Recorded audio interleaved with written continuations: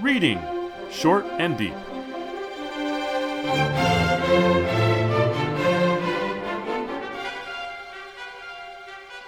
Hi, I'm Jesse. And I'm Eric. And today we're reading Short and Deep, or Give Me Death, by Donald E. Westlake. This was first published in Universe Science Fiction, November 1954. I have a couple other little pieces of trivia about this. This is Donald Westlake's first sale, professional sale. And in an interview, he said he got paid $20 for it. He also said that the magazine immediately went out of business right thereafter. It's not quite true. There was 2 more issues before it went out of business. But Donald Westlake has a massive and glorious career spanning from 1954 to 2008. In fact, there are still books being published that have never come out before, or ones that have been lost and such today, because he was a writing machine and he was incredibly talented. So this story is not my favorite. On the other hand, you can see he's got some real ideas going on, and I believe he was 21 when this story came out. Yeah, that's how I did the subtraction too. It's quite astonishing. I must say, the story begins for the first half column as if you are reading the work of a very, very young writer, someone who's not at all sophisticated, but there is a line that we'll talk about later, I hope, that suddenly pops out and you think, whoa, this is one clever guy. And then the story just goes. Indeed. And it's short enough that I think you could read it for us, and then we'd have time to talk about it afterward. I look forward to it. Thanks, Jesse. Or Give Me Death by Donald E. Westlake. I'm a very busy man, said the editor. I know, said his visitor. I won't take long. You can't, said the editor. I have too much to do. Sit down. Thank you, said the visitor, sitting down. Now, said the editor, what is it? First, said the visitor, I'd better tell you who I am. Dr. Philip Lambert, medical doctor, and I've been to 3 psychiatrists.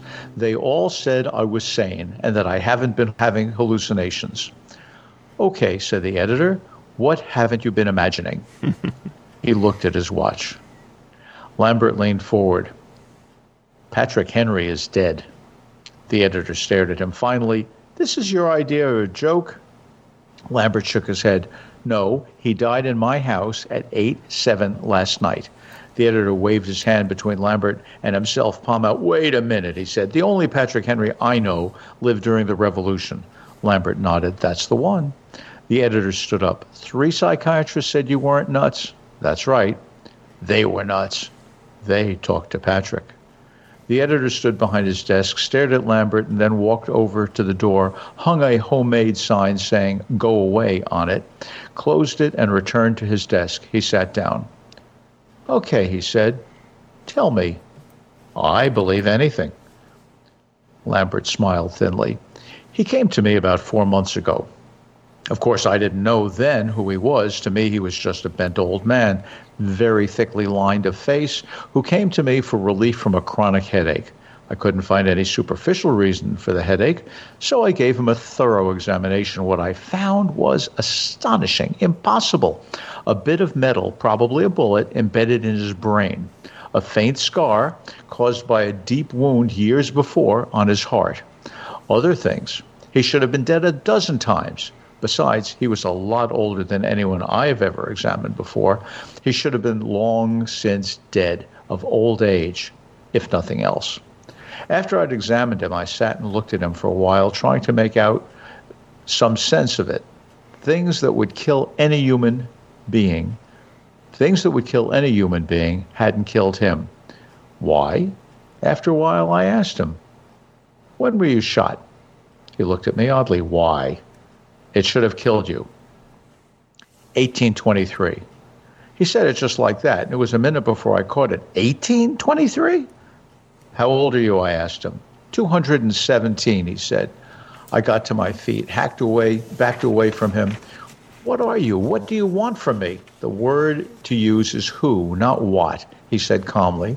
I'm Patrick Henry, and I want you to do something about this headache. Patrick Henry's dead, I said. He shrugged. They buried him in 1799. Do you mean you're a spirit? Hell no, he said. I'm as alive as you are, probably more. I sat down again, feeling weak. I don't get it. How can you be Patrick Henry? How can you be alive at all, whoever you are? I'll tell you, said Patrick. Remember that speech I made when I said, give me liberty or give me death? I nodded. Somebody in the hereafter must have been feeling prankish. That's the only way I can figure it out. They decided I wanted one or the other, that I was giving them the choice. They gave me liberty. You mean they refused to give you death? Right. By golly, I said, that's wonderful. Immortality. Bah, he snorted. When a man's outlived his time, he should stop living and quit cluttering up the world. Living gets to be a bore after a while. Why, when I first realized I couldn't die, I was overjoyed. I soon got sick of it, though, so I tried to give the humorist a hint. I got myself buried. For a year and a half, I lay 6 feet under with no air and no food, but I didn't die. I got so hungry I ate my clothes and the lining of the coffin, but I didn't die. How did you ever manage to get out? I asked him. Some damn fool young medical student dug me up to experiment on. Ha! He almost needed a coffin himself when I sat up and said hello. I can imagine, I said. And it was somehow funny. I could imagine the scene. Then I thought of something else. How is it nobody knows about you? I asked him. A few people do, he said. But if I went before a whole crowd, they'd think I was a vaudeville actor or a television mimic. And if I wrote to a magazine or a newspaper, they'd put it in their letter column as the gag of the month. A couple of the people who knew me tried, but they either wound up in a padded cell or were laughed out of town. Besides, who cares about Patrick Henry anymore? You could get a government pension, I said. Live in a vine-covered cottage outside Richmond and write delicate little stories about the revolution. Young man, said Patrick, rising to his feet and glowering with the old oratorical fire in his eye, do you realize that if you spell the revolution with a small r, you have something that one of your politicians just recently said always leads to tyranny? Do you realize that I and all the others that with me were a bunch of subversives? Men who refused to do their duty as citizens and pay taxes for the mutual security and national defense of the British Empire, who stored up loads of munitions in hiding places, who plotted to overthrow the government? More than that, they did overthrow the government. Damn it, man, those aren't your forebears. I think all those men were sterile, and only the Tories, the loyal, conforming Tories, had any children. Bunch of mealy-mouthed welfare statists. Bah! I was a little taken aback by Patrick's sudden blast, but I said, you're confused. It's the welfare statists who are trying to overthrow the government. What? He actually got purple in the face. Social Security, public power, unemployment, insurance, free college education, all the rest of it, the stupid junk they've been cramming down the Tories' gullible gullets, and you try to tell me it's the welfare statists who are trying to overthrow the government? Hell, man, they are the government. What's wrong with Social Security and free college education, I asked. They're progressive. Progressive?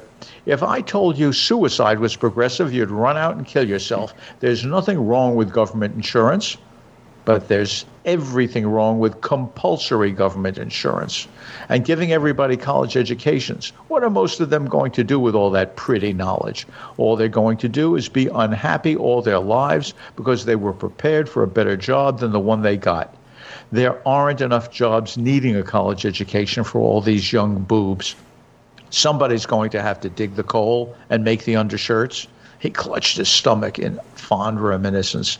Oh, the stomach ache I got when Social Security went through.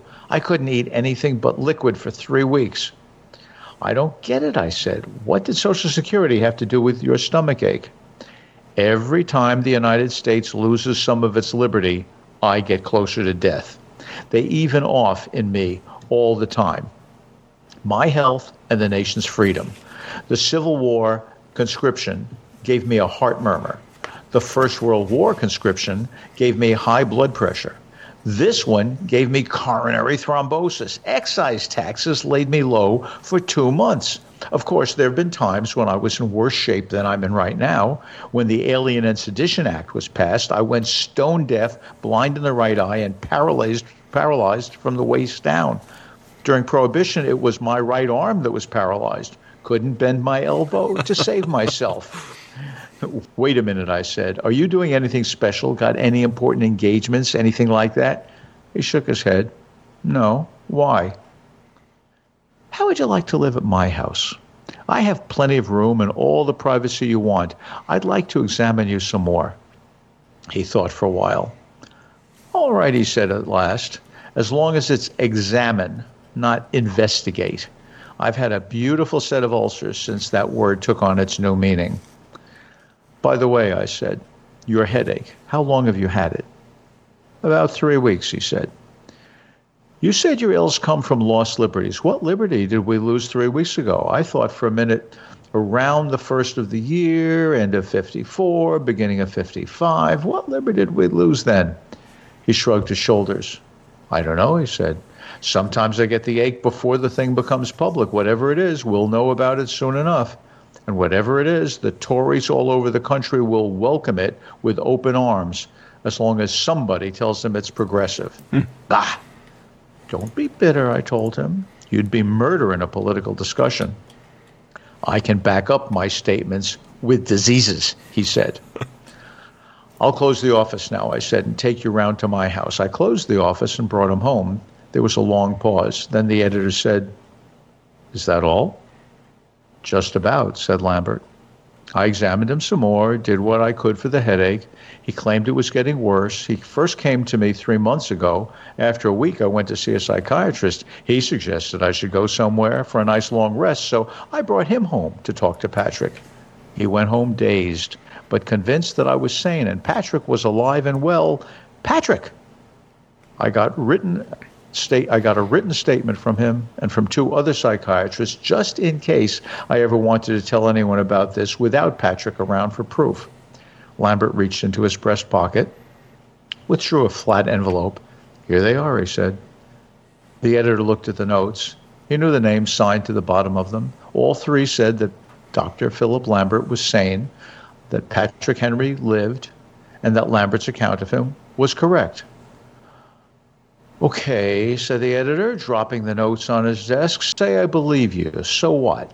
Do you want some free publicity for Patrick or what? Lambert shook his head. I told you Patrick died last night at 8/7. Then what do you want? Asked the editor. Just an obituary notice? No, said Lambert impatiently. Didn't I tell you that Patrick had received liberty instead of death? That until all liberty was gone from the United States, he could not die? What are you trying to say? Asked the editor. That at 8/7 last night, we lost the last of our liberties. I don't know what it was, what happened, anything about it. All I know is that this is no longer a free nation. Now that's enough, said the editor.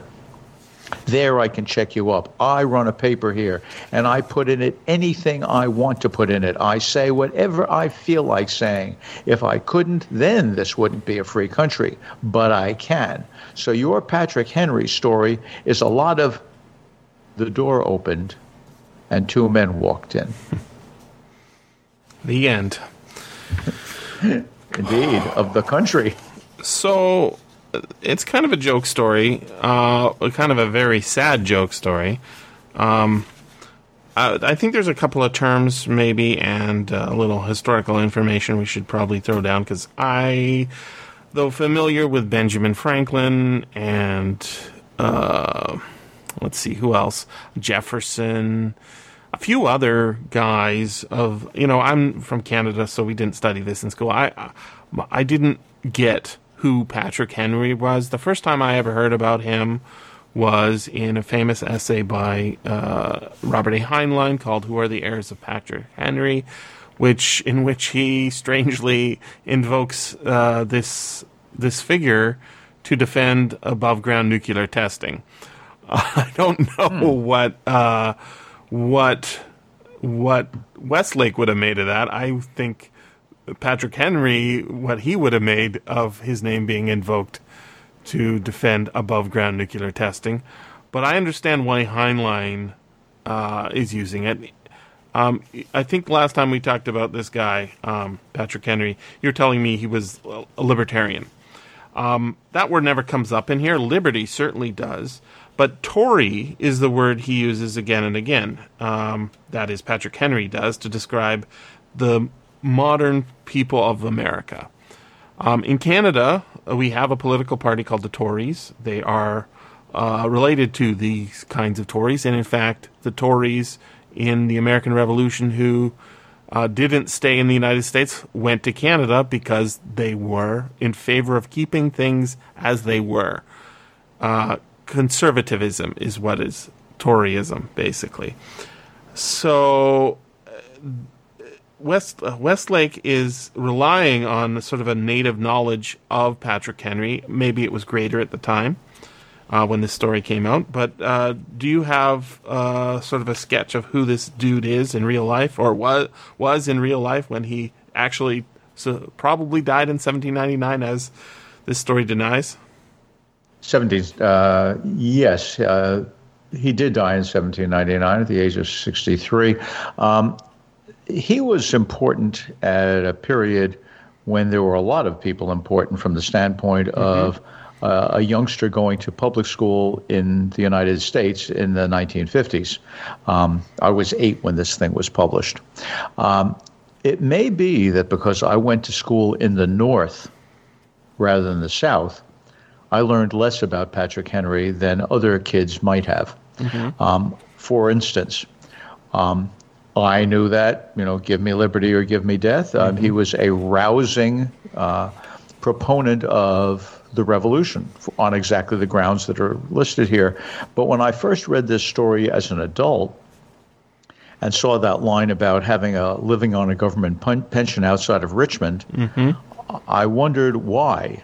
And only then did I find out that in fact he had been the first as well as the 6th governor of the state of Virginia.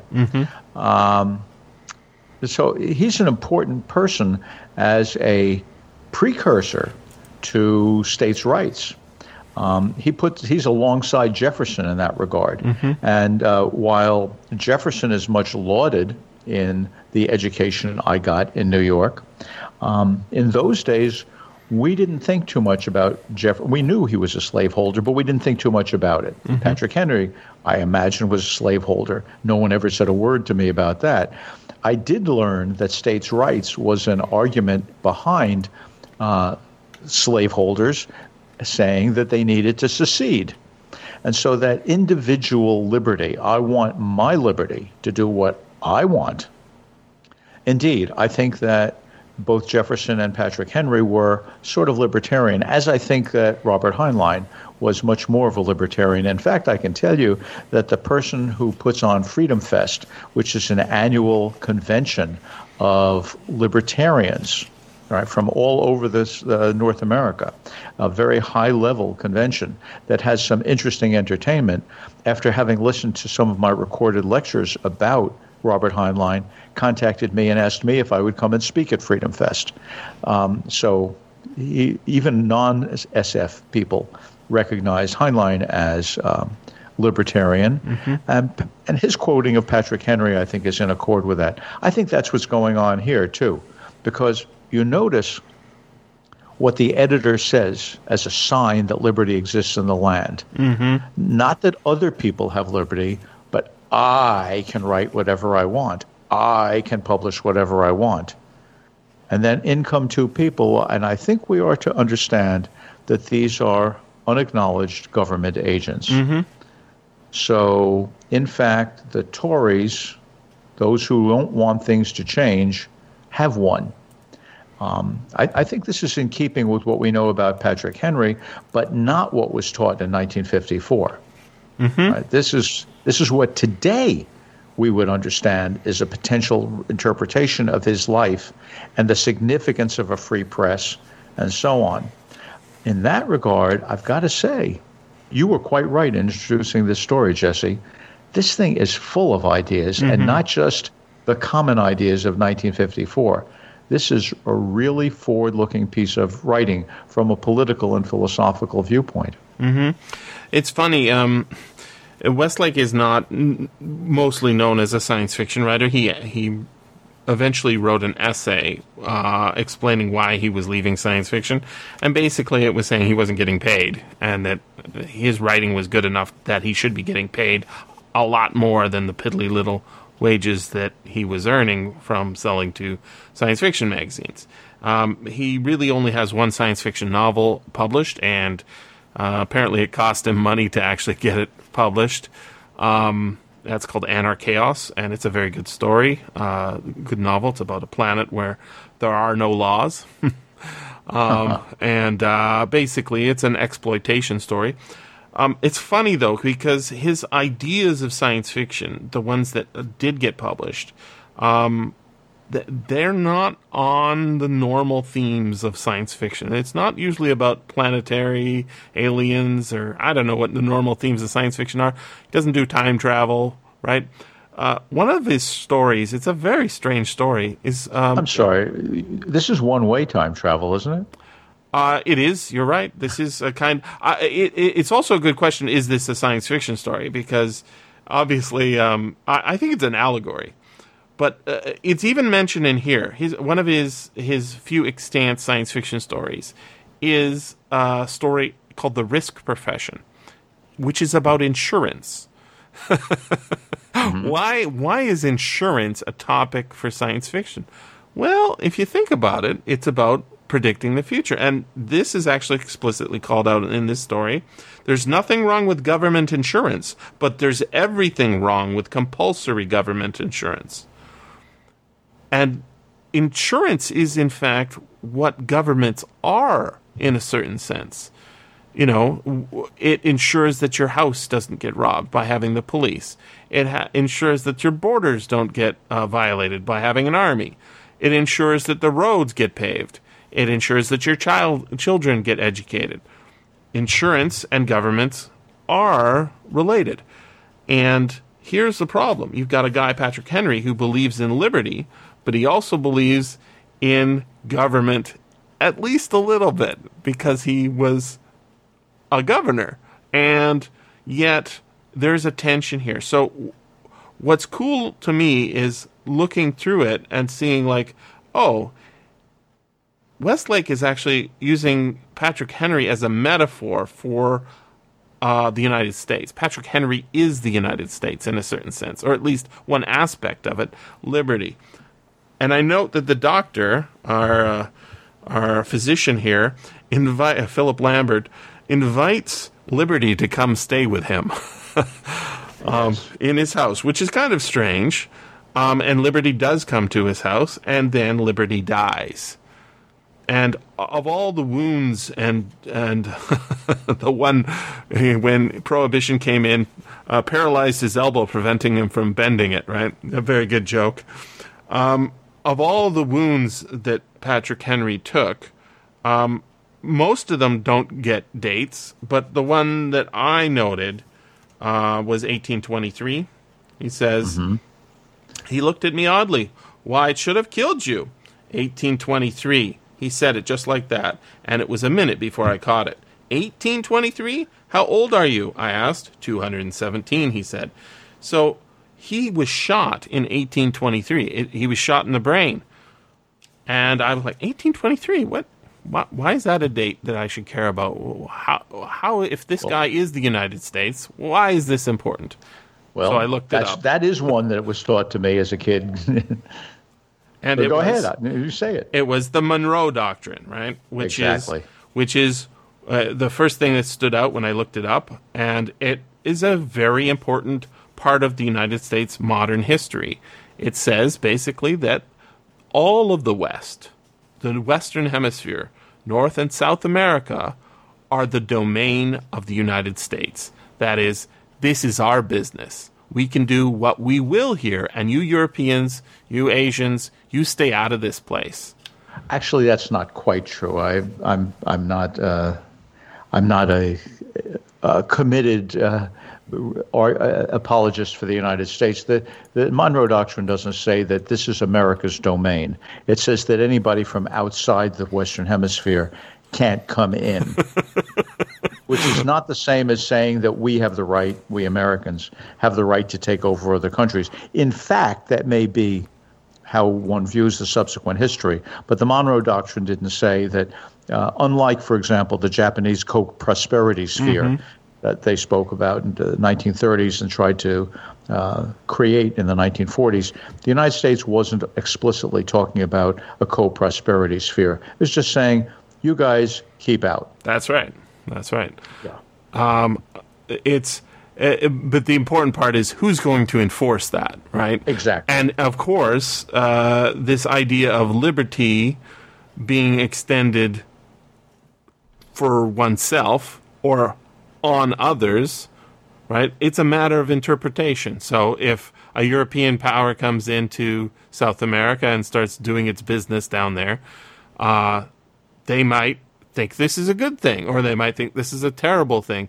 But is it the United States' business? Monroe Doctrine says it is, because Absolutely. This is our domain. Not the sense that it is our country, but it is our sphere of influence. And yeah, the trade agreements and all that stuff come after, but that extending of the will beyond the borders of the country is the first death, or the first real wound that hurts him, a shot to the brain that should have killed him. So Westlake is being very subtle, and this is a great thing about his writing. He's very subtle, but he's making very valid. Oh, I don't know if they're valid points, but they're important points. He has strong opinions here, but it's very diplomatically done. So I like to look at the context of when this story is published. It was first published in 1954 in November. And there's a line here that says a little bit about this. It says, by the way, I said, your headache, how long have you had it? About 3 weeks, he said. You said your ills come from lost liberties. What liberty did we lose 3 weeks ago? I thought for a minute. Around the first of the year, end of 54, beginning of 55. So this is when the story is being published, right?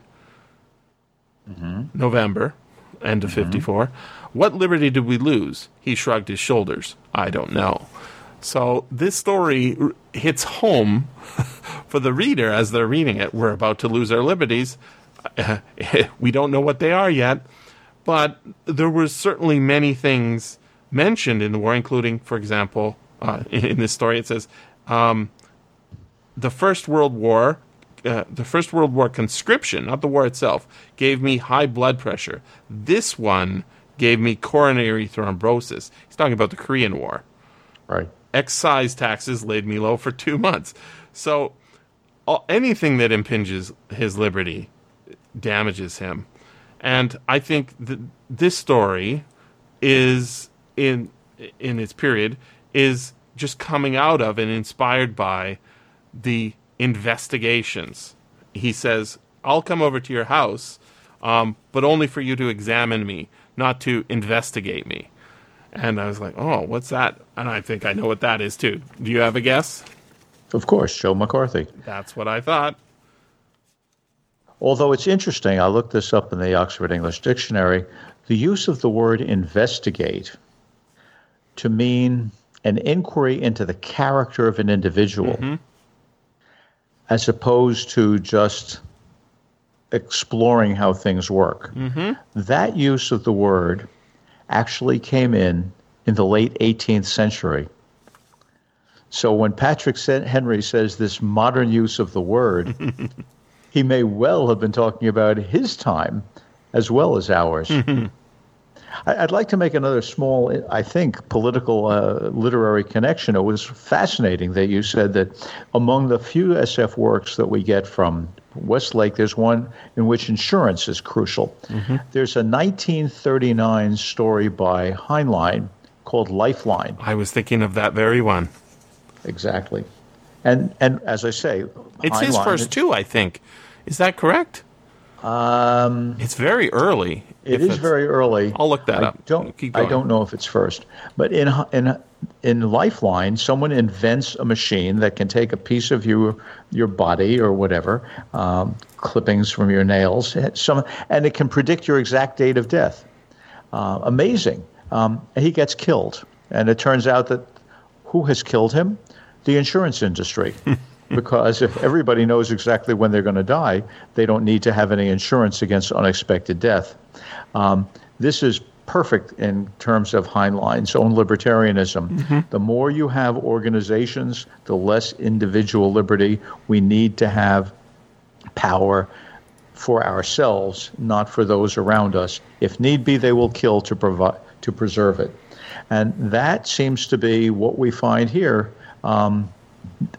In 15 years later in Donald Westlake. Of course, as a 21-year-old, he'd probably already been reading Heinlein. Mm-hmm. It was his first published story, published in 1939, and it's also the first in the Future History series, which is pretty much all of his science fiction. Well, most of his science fiction. Mm-hmm. Yeah.